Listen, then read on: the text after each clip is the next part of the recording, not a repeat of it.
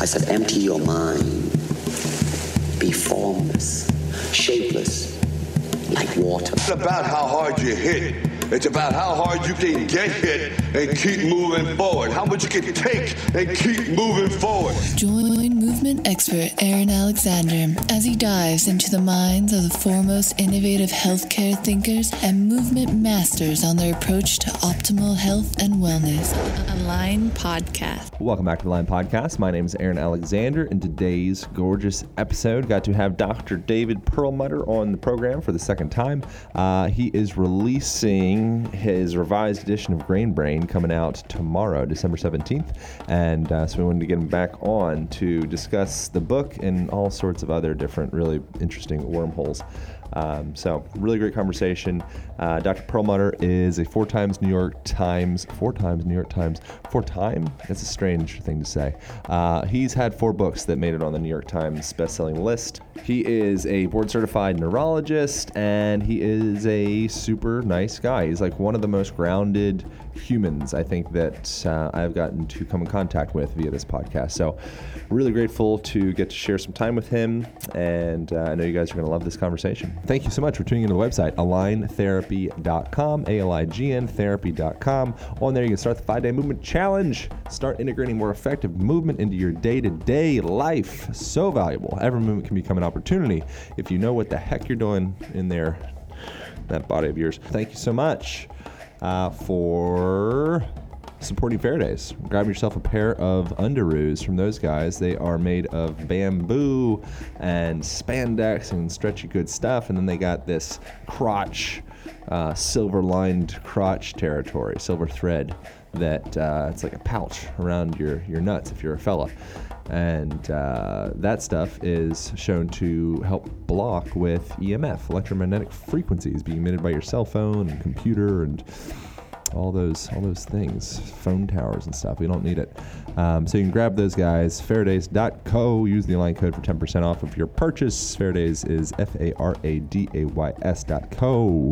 Align, ALIGN. All right, here we go. This was recorded at the Hilton in Beverly Hills. Just like literally a few days ago. So we wanted to get it out because the Grain Brain is out, or it's coming out. All right, here we go. Back to the show. Enjoy. Pow. Align Podcast. What did you have for breakfast, just for sound purposes? I had 2 glazed donuts. Oh, good. A croissant. Oh, good. And a power shake. Yeah. Low carb power shake. That's retro, man. You're taking it back. Heck yeah. So one of the things that I've noticed with you that I find really valuable is you're like playful. You seem to like enjoy life.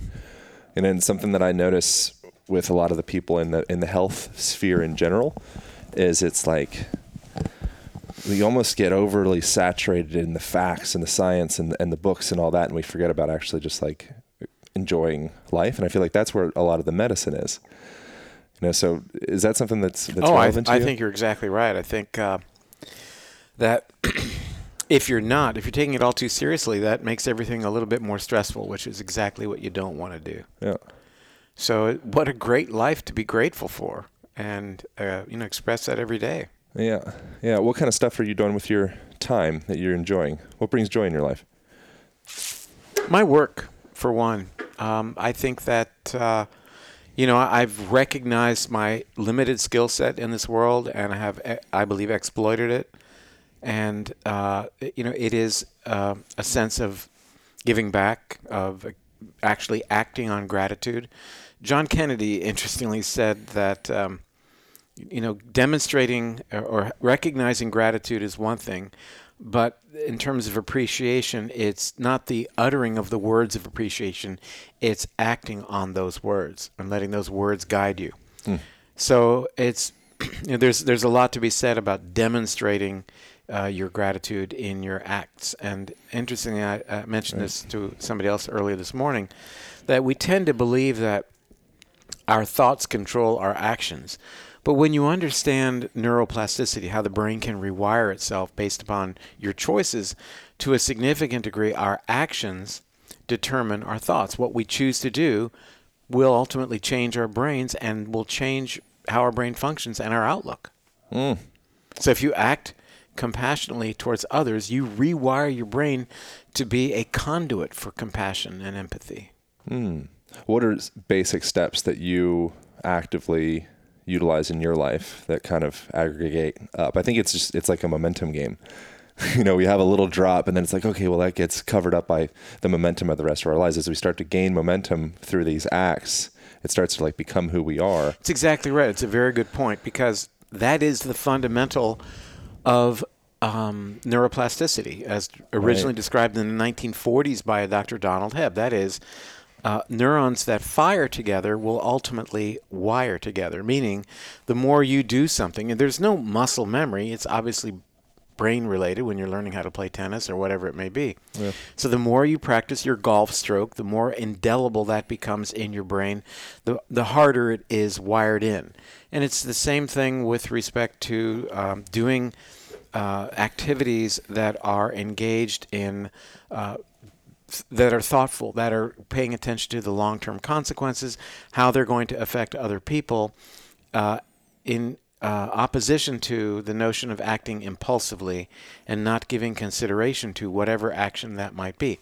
That wires you into the more primitive part of the brain, the amygdala or fear center, in contrast to connecting to the prefrontal cortex, the front part of the brain that really is our gift as humans. What do we have? We have two things going for us: the opposable thumb and the prefrontal cortex. Prefrontal cortex lets us plan for tomorrow. It lets us store food for tomorrow when we are hunter-gatherers. It lets us recognize that our actions today are having an impact on the planet's climate tomorrow as well. In contrast to simply acting for ourselves narcissistically and impulsively, where we just want to get the most out of what we can today and pay no attention to its consequences. Yeah, it's like paradoxical. It seems like the more you focus on yourself, the lonelier you become and the more depressed you become. But originally the intention was to help yourself, but then you almost get yourself stuck with it. There's the longest running study was a study out of Harvard. It's over 80 years old. You might be familiar with it. And they started studying people from, since they were babies all the way to now they're over 80. And they found the most valuable component to the people that ended up being the healthiest was community. So all the other stuff, smoking and diet and everything, I think it's all important. But the people that didn't feel like they were really had a support group. Say the word connected. Connected. Yeah. I was asked actually a question about that earlier today, and the question was, what do you think is the most important thing that people can do or have in their lives to be healthy? And I said, recognize the importance of connectedness. And by that, I mean the connections we have to our genome, our microbiome, right. Our family, our neighbors, other people in our community, our country, between countries, and our connection to the planet.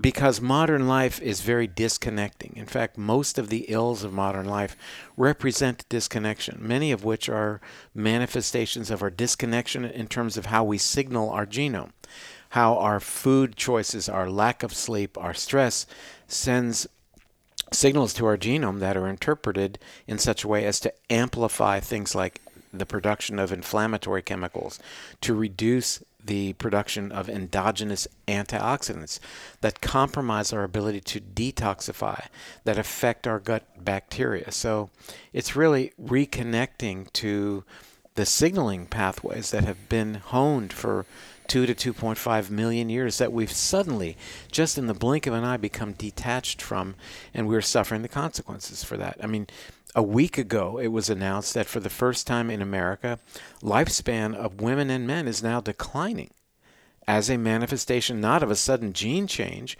but of a change in our lifestyle choices. You feel as though we can gain relationship with ourselves through our diet, I would imagine? Diet is one part of it. I mean, Aaron, you are very much tuned in. As you tell me, you spend time on the roof because you want to get in the sun. You spend a lot of time touching the ground or walking barefoot as you are right now. And that is a sense that you need to reconnect. Yeah. There's no question there's signaling coming from the earth as it oscillates. There's no question that sunlight is important for circadian rhythm, for vitamin D production, etc. But those are just two very mild examples of reconnecting actions that you've taken. Yeah. But food being very, very important. I mean, we have and there's a thing in America today, bear with me, called a health food store. Perhaps you've heard the term. And a health food store is a place where you can actually go and buy food that might have something to do with your health. And that begs the question, then what's the rest of this stuff that the other grocery stores are selling if that's not a health food store?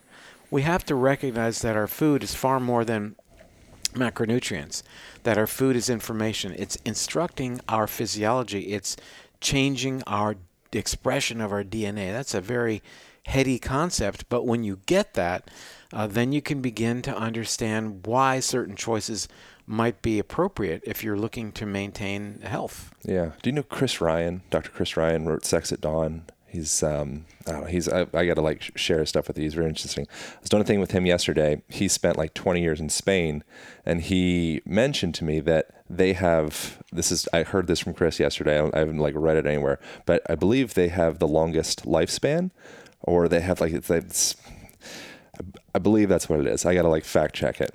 But one of the things that was interesting about that is the people out there, they smoke and they drink alcohol and they do tapas midday, but they have this community connection throughout the day, and so I'm really curious of the power of our thoughts, how that impacts food, and the power of placebo and the power of intention that we put in the food. I hear things like the feeding window. I feel like words like that sometimes almost it feels like it sterilizes the joy of eating. Well, I think for me, it gets back to two very important concepts that we've now covered. They are connection and gratitude. Yeah. So there's so much that seems to be going on during our meals.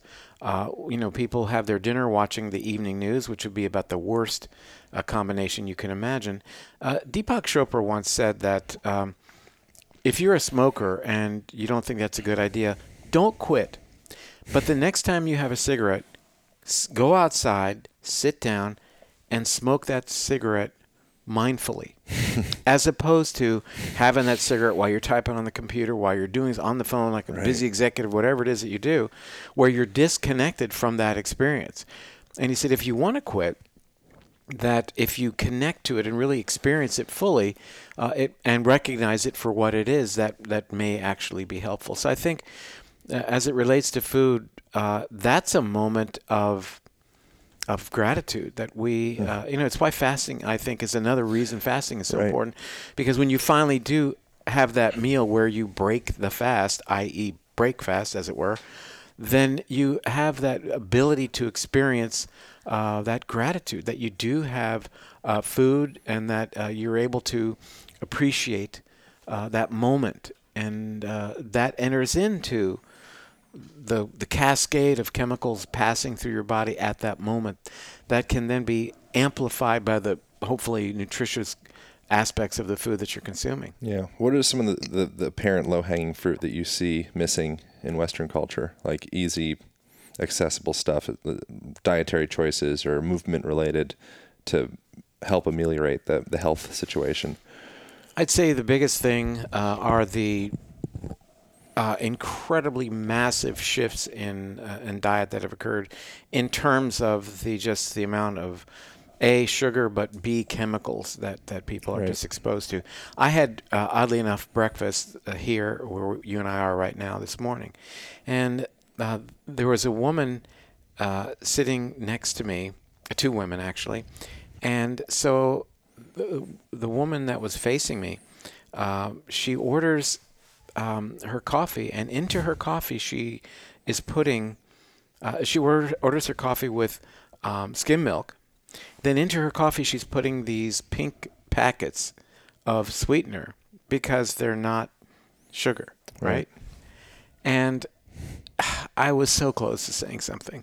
But you got to realize that, ostensibly the reason people are using artificial sweeteners is so they want to avoid the dreaded sugar. Good idea, but not really.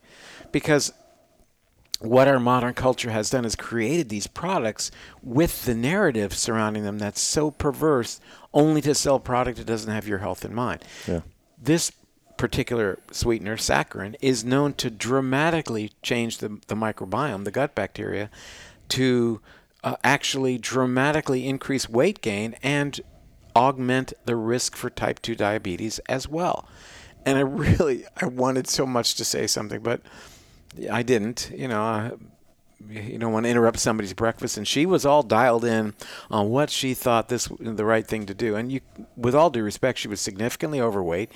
And there's so many people that way who are just getting the wrong messaging and buying into this idea that this is the right thing to do, when, hey, full-fat milk would have been a better choice, in my opinion, and just have your coffee without added sweetener and get used to that taste. So, but, you just keep pushing forward. You write the books, you give the lectures, and do these podcasts, and hopefully, the messaging gets out. But I think that's a very important part of the low-hanging fruit. And the other part of the low-hanging fruit is the sudden recognition, the epiphany that people can get when they realize how their brains have been hacked, how their brains daily are being hacked wherever they are, whether it's out in public, on your computers, looking at social media, how you and your eyeballs are of value to somebody else, and how everything has been manipulated to target you and your desires so that you will click. And as such, your brain is no longer yours. And I think it's very powerful when people at least get that conception on board, because, half of changing destiny is recognizing where you are currently. And being aware of those influences, I think, is huge. Yeah. Yeah, the trance that we're in is really interesting with staring into the screen. Like if you didn't realize that we're doing important things like looking at cat videos on Instagram, or, you knew what the person was doing, I would think you would just think that people are depressed. If you look around and you see people hunching over and staring at this thing and their eyeballs aren't moving, they're completely entranced by this thing as they're in a hunched over, seemingly depressed position, and then our physiology responds to that. There's studies that show that it increases stress hormones and decreases testosterone levels. And it is the most incredible misnomer of all to call it social media. It is the most antisocial practice you can imagine. It distances you from people. It doesn't connect you to other people. There's no connection like you and I are connecting right now. That is, when you're doing one thing, you're not doing something else. When you're on Instagram or Facebook day in and day out, you're not connecting with other people. There's so much going on between you and me right now. Yeah. We are actually sharing bacteria. We're sharing the bacteria that we carry, and that is genetic material. So I will forever influence you, and you will forever influence me at a genetic level from our encounter at this time. That's not going to happen on the computer. And it's important that it does happen, because you bring to my microbiome, not just in my gut, but on my skin throughout my body, and this is just one level of interaction, a higher level of diversity. And diversity begets resilience. So you are contributing to my health, and I appreciate that. Likewise, man. I appreciate it. Have you heard that mothers, when they're attuning to their children, you'll see the same parts in the brain. It's almost like kind of like a mirror neurons type thing, but you see the same parts lighting up in synchronicity with that. Yes. And they're attuning to each other. That's something you can't do with the social media thing. And then those children end up being more, robust organisms, essentially. They do better with stress and such. And we're writing a new book actually about this called Brainwash. That'll be out in January of 2020, being written with Austin Perlmutter, MD, who happens to be our son. So what a great experience has already been, writing a book with your son. Yeah.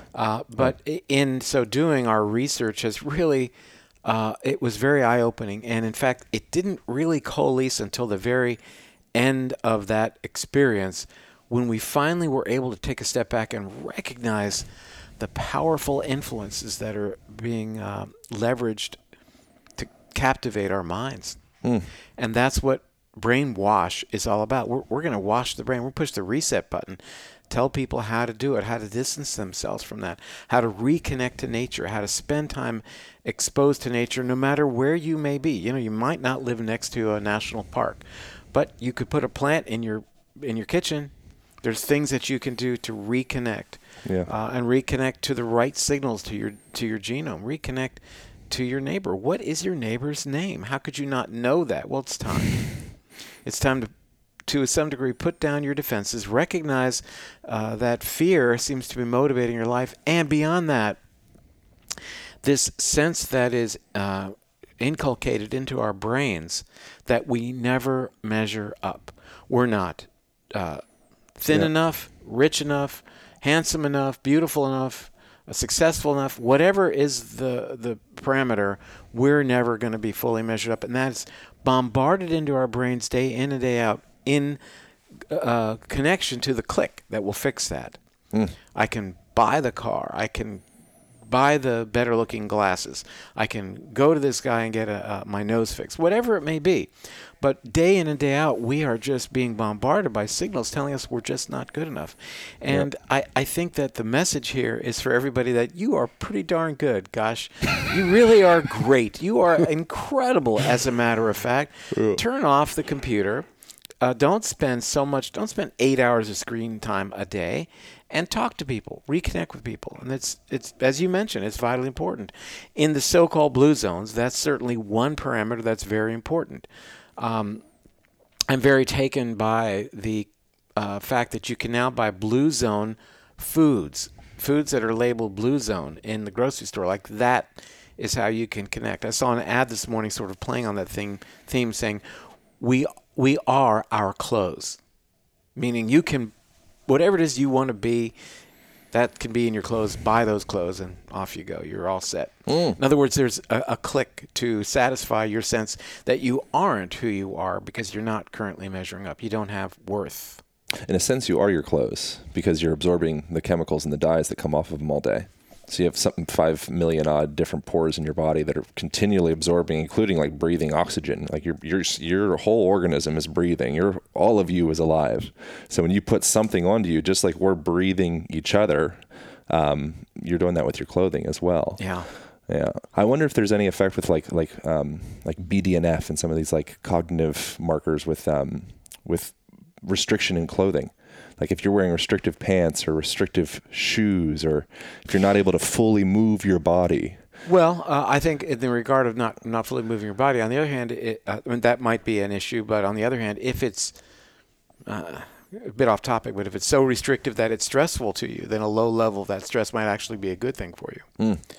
But, it's interesting to bring up the notion of food, rather of clothing, and some of the best brands out there that you think are really environmentally conscious that offer outdoor clothing, all across the board of these water-resistant fabrics, like Gore-Tex, for example, are significant threats that really give your body a significant exposure to certain types of chemicals, like as found in Teflon, originally made by DuPont, that are really threatening.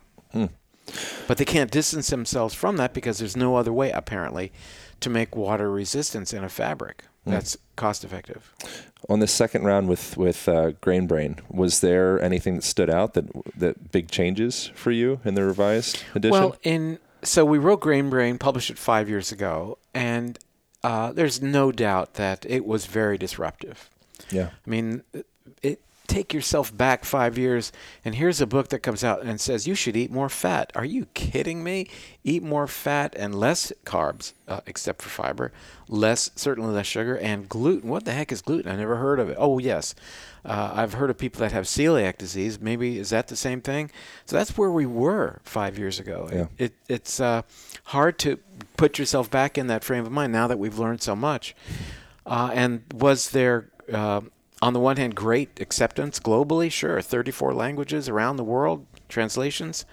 On the one hand, on the other hand, was there pushback by people in various parts of the nutrition world? You bet there was. There was a constant underlying theme or notion that if you don't have celiac disease, you shouldn't be gluten-free. There's no reason for it. And we put forth the idea that there is something called non-celiac gluten sensitivity. And beyond that can be why consuming gluten for some people can affect areas of the body that are not related to the gut, the joints, the skin, and dare I say, even the brain. And, that was done based upon, or statements were made based upon research that was coming out from a British researcher, Marios Hadjivassiliou. And what's happened over the past 5 years has been just a really robust validation of that mentality that we put forth, with even the Journal of the American Medical Association last year absolutely confirming our contentions with reference to non-celiac gluten sensitivity. A very big study or review article came out with, the top researchers, gluten researchers from Harvard, Dr. Alessio Fasano, for example, saying, as a matter of fact, it's very real that people can have sensitivity to gluten and has nothing at all to do with an autoimmune condition called celiac disease. So that was very validating. And you know as well as I do what has happened in the world of nutritional advice with reference to lowering your sugar intake, lowering your carb intake, and eating more healthy fat. So that has been powerful. There have been quite a few studies that we quote in the new book that really talk about how dietary fat is good for your brain, how lowering your insulin resistance by lowering your sugar consumption is good for the brain, good for the body. So what this book did was, and it was a pleasure to write this book this time around. Cool. Not that it was tough last time. It was actually enjoyable last time as well. But it was so, again, encouraging that we were able to revisit our ideas with this fresh data, much more robust research saying, yeah, you've got to get off the sugars and eat good fat. The Predimed study that looked at the effects of the Mediterranean diet on reducing risk for dementia, showing huge amplification in people who not only were eating the Mediterranean diet, but added in a liter per person per week of olive oil, pure fat, and their risk was reduced another 40%. So that's what's so exciting about the revision. I'm very excited about it. Yeah, is the way that our body assimilates or breaks down things like gluten or sugar or fat, is that like a static thing? Like, how malleable is your gut biome? Great question, and it's very malleable. And we induce enzymes as needed. So our ability to break down fat declines if we're not eating fat over time, but we will up our production of the digestive lipases, the enzymes that break down fat, in short order once we begin consuming fat again. So we really are quite readily adaptable. And the microbiome changes in as little as 3 days based upon dietary changes. So we have that ability to really adapt. And it's a powerful signaling mechanism that the changes that are induced in the microbiome were always a seasonal event in our Paleolithic history. That in the fall, dramatic changes we assume took place in the gut microbes based upon the upcoming time of caloric scarcity, which would be winter. And that is a bit of an extrapolation from data that's been observed, for example, in bears. They have studied the gut bacteria in bears during their foraging times and during their hibernation. How they would get a stool specimen from a hibernating bear, I don't know. I mean, I know you could probably use a tranquilizer dart when there's a bear eating the berries, but the other part of the story, who gets? But anyhow, they're dramatically different. It tells us that the microbiome, the gut bacteria, anticipate these changes in the season to prepare the body. In this case, loading the bear up with body fat, so he or she will survive through the winter. But how the microbiome has seasonality to it to accomplish these goals, but is triggered to make changes based upon the food influence. Suddenly, berries are being eaten, right, and it says to the bear's microbiome, we got to start packing on the fat because winter's coming. In addition, berries contain glucose, signals insulin. And we all say, well, insulin's important because it packs the sugar away, right? That's its function. Well, we don't want to lock into that. Insulin is a trophic hormone for brain cells in terms of keeping them healthy. But it's also fundamentally involved in protein and even in fat. It is a signal that winter's coming. As such, it locks our fat in place and adds more to it. So it inhibits what we call lipolysis, the breakdown of fat, and becomes actually lipogenic turning on the metabolic pathway to make fat. Fat isn't made by dietary fat. Dietary fat tells you that the calories are aplenty. You don't need to store anymore because you've got plenty. Yeah. It seems like cycles are really important in our body, the circadian rhythm. And I was looking at a thing recently where you could see the levels of leptin and ghrelin, like hunger hormones Right. and satiation hormones. They're actually not so much in relation to whether you're actually hungry or full, but actually more of a time-based thing. So they'll start to come and start to be synchronized with your normal pattern of eating. Is there any? And I don't know if you. Well, it's not just your normal pattern of eating, but it is also very much a circadian, light, dark, melatonin-mediated event. So that people who have poor sleep, poor levels of restorative sleep, have dramatic issues with respect to leptin and ghrelin and other hormones that ultimately lead to obesity. So can't control their hunger and crave those very foods that are the worst for them, crave the simple carbohydrate foods. So they're locked in. So, oftentimes one of the first things you want to think about when you're dealing with somebody who is significantly overweight and can't seem to lose weight is what's sleep like. So we know that it's a vicious cycle. The more weight you gain, the more likely you are to have sleep apnea, have interrupted sleep, being pulled out of the deeper levels of sleep, so it's not really restorative. That has impacts in terms of the brain, because then the brain doesn't empty out its toxins through what's called the glymphatic system.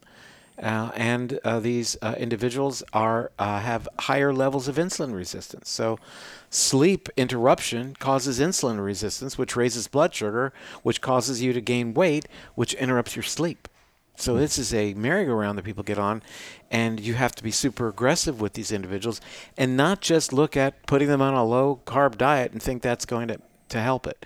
They may need, obviously, a sleep study. They may need some sort of CPAP or other intervention to take care of that part of the story, change the diet, look at changing stress as well. There's a lot of things that have to be factored in. It's never going to be one answer that helps people get through these issues. Yeah. You, of all the people that I have got to interview on here, which now have released like 205 episodes whenever this goes up, I don't know what it'll be, but you seem to be one of the maybe the most balanced person with the clout and everything that you've achieved in the world. I wonder, is there anything that stands out that you struggle with? Oh, I struggle with a lot of things. I am, as an achiever, I think I can be critical of myself. But I do generally adopt a position of recognizing that at the end of the day, it's the best I can do, and that I'm not the best at everything.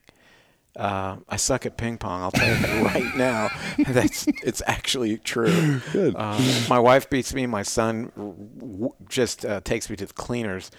But so I recognize it, and I think it's coming to an understanding of counting your blessings. I mean, everybody has their skill set, and I think it's really important that we really take advantage of those things that we can do, and recognize those things that we can't. So, there's an old aphorism about God grant me strength to make things happen when I can make a change, and recognize the times that I cannot. So, it's always a challenge because you want to do more, but I think I am very appreciative as to where I am at this stage in my life.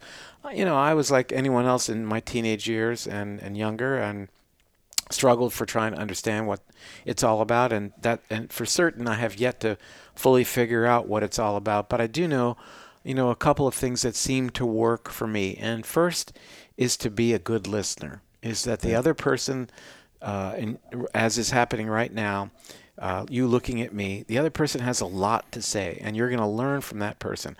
I've always said my patients taught me a lot more than I think I imparted in them, because they taught me wonderful life lessons. So that's been very important for me, is to stop and listen. And I think that, as I mentioned earlier, the importance of compassion, that the Dalai Lama said that to be happy, practice compassion. To make other people happy, practice compassion. So just, that should be sort of a watchword. And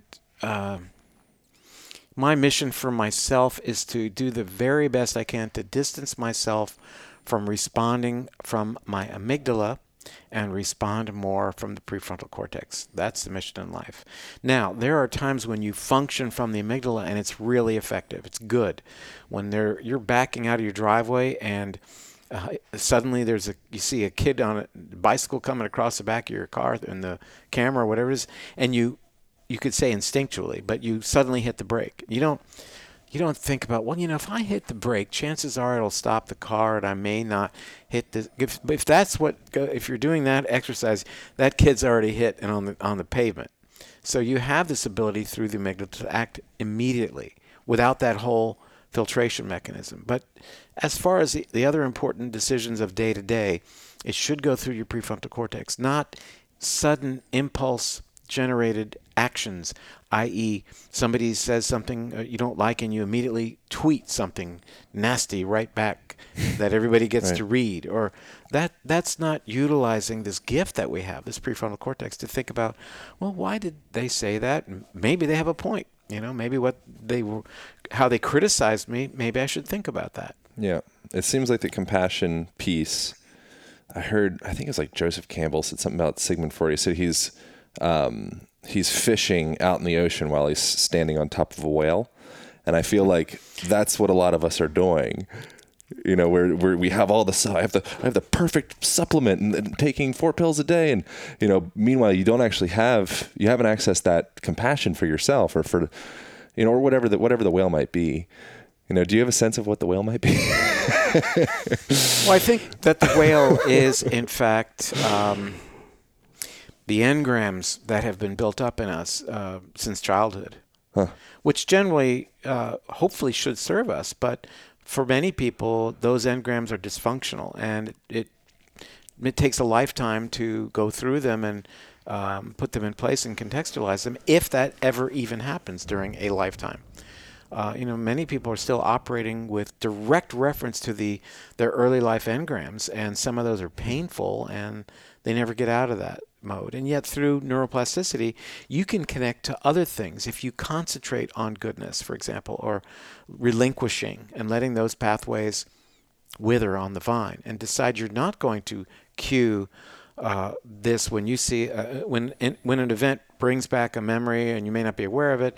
If you dig deep enough, you can recognize that, and then that's half the battle. Once you recognize what is being triggered by the current experience that's making you feel bad, you can understand it and then try to redirect how you respond. Yeah, it seems like we're surrounded by so much static. It would be hard to actually have the spaciousness to look in and see what that initial imprint is in the first place. Yes. Like, what does my operating system look like? Well, 99% of what goes on in the brain is in unconscious areas. We don't know what goes on.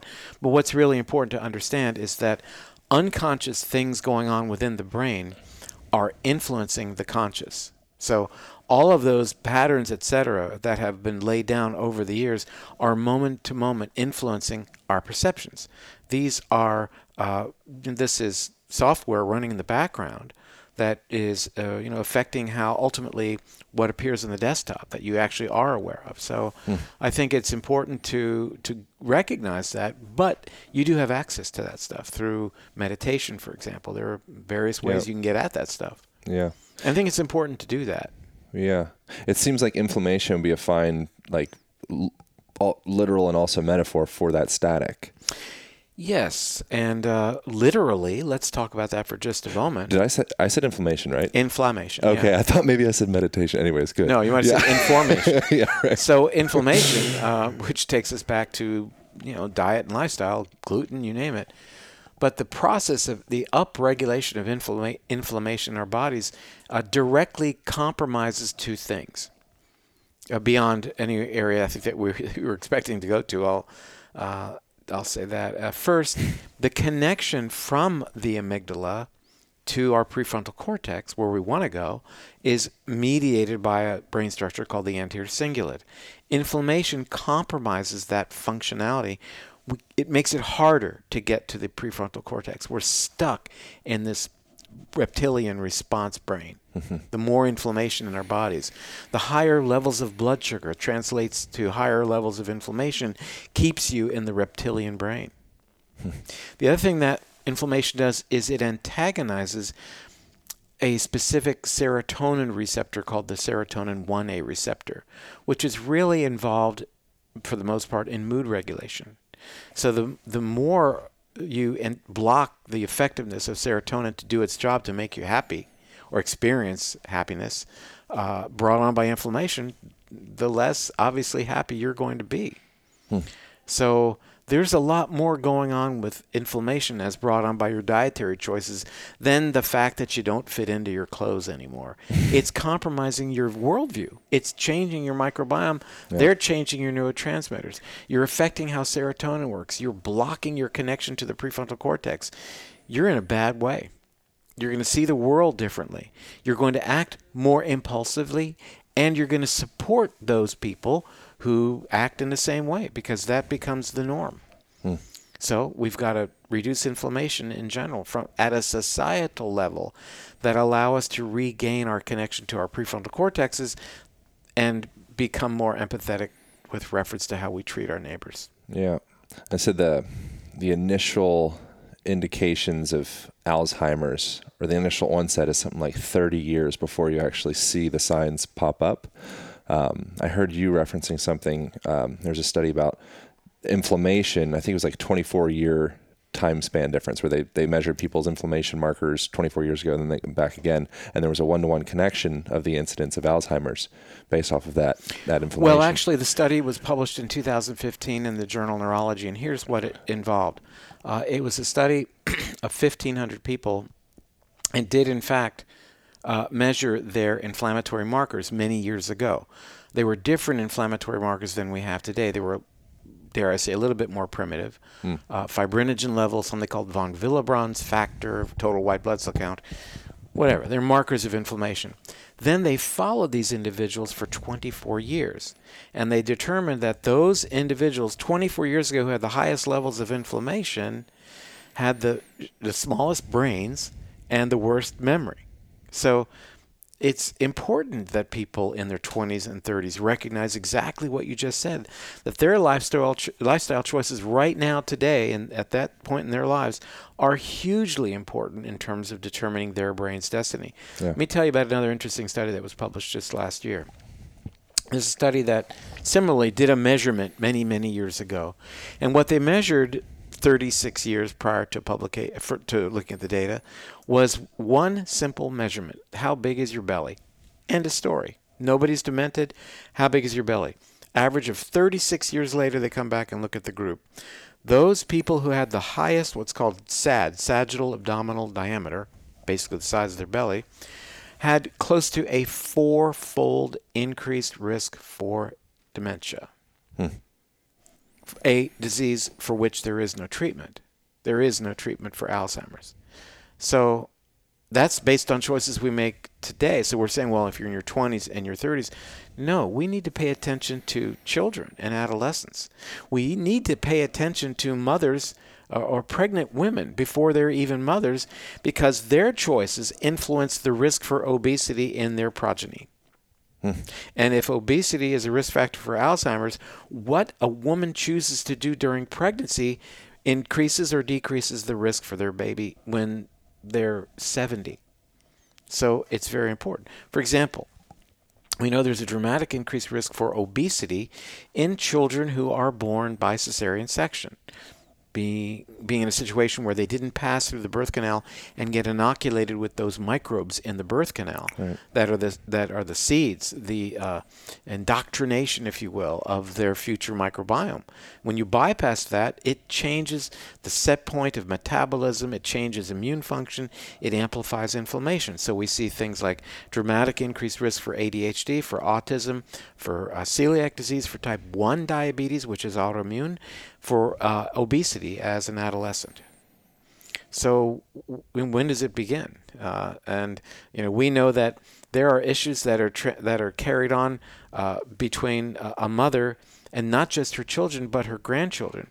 And what we've now learned is that dads are not off the hook either. If you want to at least look at some rodent work, what a recent study demonstrated looking at laboratory rats was that if you expose laboratory rats to nicotine, the males, that the progeny have some genetic changes and behavioral changes, and their progeny do as well. So we're really learning quite a bit about the notion of genetic transmission. You know, it's far more than, well, egg and sperm come together and you're half your mom and you're half your dad. It isn't like that. You're really, you know, demonstrating not just their gene expression or their gene sequencing, but you carry within you not just your parents' genes, but a recapitulation of what their environments were like when you were born. I was reading that dance is one of the best preventatives from Alzheimer's. You heard of this? Actually, Dr. John Rady wrote a book that in his book Spark about basically, you know, programmed movement and how really important that is, and music too. Yeah. How important is that to you? Well, the music part of it is extremely important. Yeah. So I play guitar every day. Cool. Yeah, and even in the summer when I'm living on a boat, I have a guitar. So good. It's real important. That's the spark I think I see with you. The music part? Something. Okay. It seems like you do like art or creativity or something like that. The art I do, I've decided my daughter is so good at it that I let her do it. She really is quite. And for your She's an extension of you, so. It's Reisha Art, REISHA art.com. Yeah, I can't wait to check it out. Oh, gosh. It's really quite something. Yeah, so that's something. But do you feel like that's a really important practice? I mean, practice is almost like a silly word for it, but you feel like there's a lot to that for people. Well, I you know, the science, of course, supports that for sure. Yeah. But for me, it is. I've often said that I don't know if I'm playing the guitar or it's playing me. Right. Because there are times when I will close my eyes and just let the music sort of an outgrowth of where my mind is, and then it starts to influence my mind, and you know, you don't have. It's almost like some sort of hallucinogen. So. Yep. Not that I would know anything about that. I think that's the whale. I think giving yourself opportunities. Like, have you read Stealing Fire, Stephen Kotler and Jamie Wheel's book? You know, so like moments of ecstasis. You know, so we're operated by that prefrontal cortex, that 1%. It's like the little like child that kind of runs the show. Meanwhile, it's like the subconscious is. I think it knows how to heal your body. Oh yes. You know, so I feel like those opportunities where you're out of the way of yourself and it feels like it's moving through me, I think that's the whale. Well, here's the example is getting out of the way and letting it happen. It's that first moment when you're on the two-wheeler and it's happening and you say to yourself, oh my God, I'm doing it. Then that's when you crash, right? Or like when you're snow skiing and you're going down the hill. Oh my gosh, I'm actually doing it. Bang, down you go. Because then you start to get, you know, intellectualize it and you get back to your recognition that you know you are not a snow skier. You are not able to ride a two-wheeler. And then as soon as that enters into the dialogue, down you go. So it's... But then ultimately, what happens on the two-wheeler? It's really a great metaphor because you do relinquish to this trust that those balance engrams and all those things that are operative are going to get you through. And you ultimately, nobody thinks about it when they ride their bike, right? Right. But you did. Yeah. And that's, you know, sort of the goal of life is to get to that place where there's this trust that it's just going to happen. That, you know, decision making and how I comport myself will be dialed in at an appropriate level. That's enlightenment. Yeah. I mean, that's what we all seek. Thanks so much, man. Where should people go? Obviously, people should get the revised edition of Grain Brain. So how different is this one compared to the last one? It's almost fully revised. Awesome. This is all just great new stuff that I think, you know, our community is really going to sink their teeth into quite literally. Great. With, you know, really a good level of validation that this is what we want to continue doing. Here's how we've refined the target zones on laboratory studies and on diet. It's very exciting. This already, what can I say, reached #1 in brain health on Amazon. Amazing. 5 weeks before it's been available. Yeah, it feels. I mean, this is like some of my own new age, whatever. What holding it feels like really powerful. Like the information in it, just the way that it's put together. Like to me, it feels important. Well, I hear exactly what you're saying, and that's what goes into it. And it's when I finally get my books shipped to me after all the writing and the editing, et cetera, and I hold it in my hand, it's part of me. Mm-hmm. And then the fact that I give that to the next person and share my ideas, right or wrong, it's being able to, to hopefully, transmit the information as I see it. Again, right or wrong, but and the fact that you or the next person would read that, and because you want to hear, what I've cultivated in terms of the science, it's very honoring when people read a book that you've created. Yeah. So where's the best place to point people? I guess get the book, but well, the book is Grain Brain Revised Edition, and I'm at drperlmutter.com of all places, drperlmutter.com. And that's a great place, I think, for people to start. We have a newsletter, comes out every week, which, of course, is free. And Facebook is David Perlmutter, MD. And I think Instagram is David Perlmutter with Twitter as well. I do it, but I don't exactly remember how to log in. Yeah, you're findable. I'm findable. I'm out there.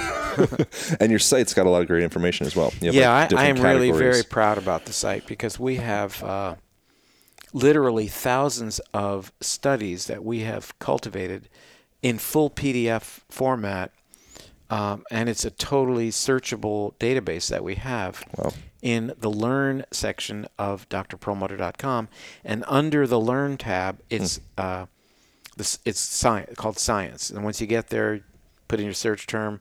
You could put in artificial. You'll get all the data on artificial sweeteners. You can put in statin. You can put in cholesterol, diabetes, you name it, and it's all there. Awesome. Great. Thank you. Thank you, man. All right. Good to see you. Appreciate it. I'll see you Let's go. In April, I guess. Yes, and right now in the cold whatever, in for a cryo something. Anyway. Oh, yeah. I forgot about that. Thanks so much for doing it. Wow.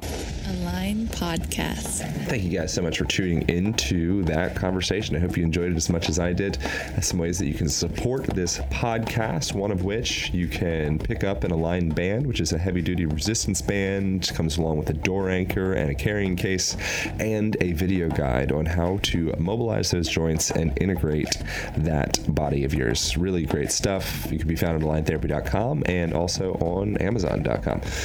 Thank you also so much for utilizing the Amazon affiliate link on the right-hand sidebar of the podcast page. Bookmark that thing. Anytime you purchase some crap on Amazon, purchase that crap. Through that link, we get a percentage of it. Costs you nothing. And I think that's enough. Thank you guys so much for reviews on iTunes. Thank you for listening. Thank you for supporting. Have a beautiful rest of your day. Pow.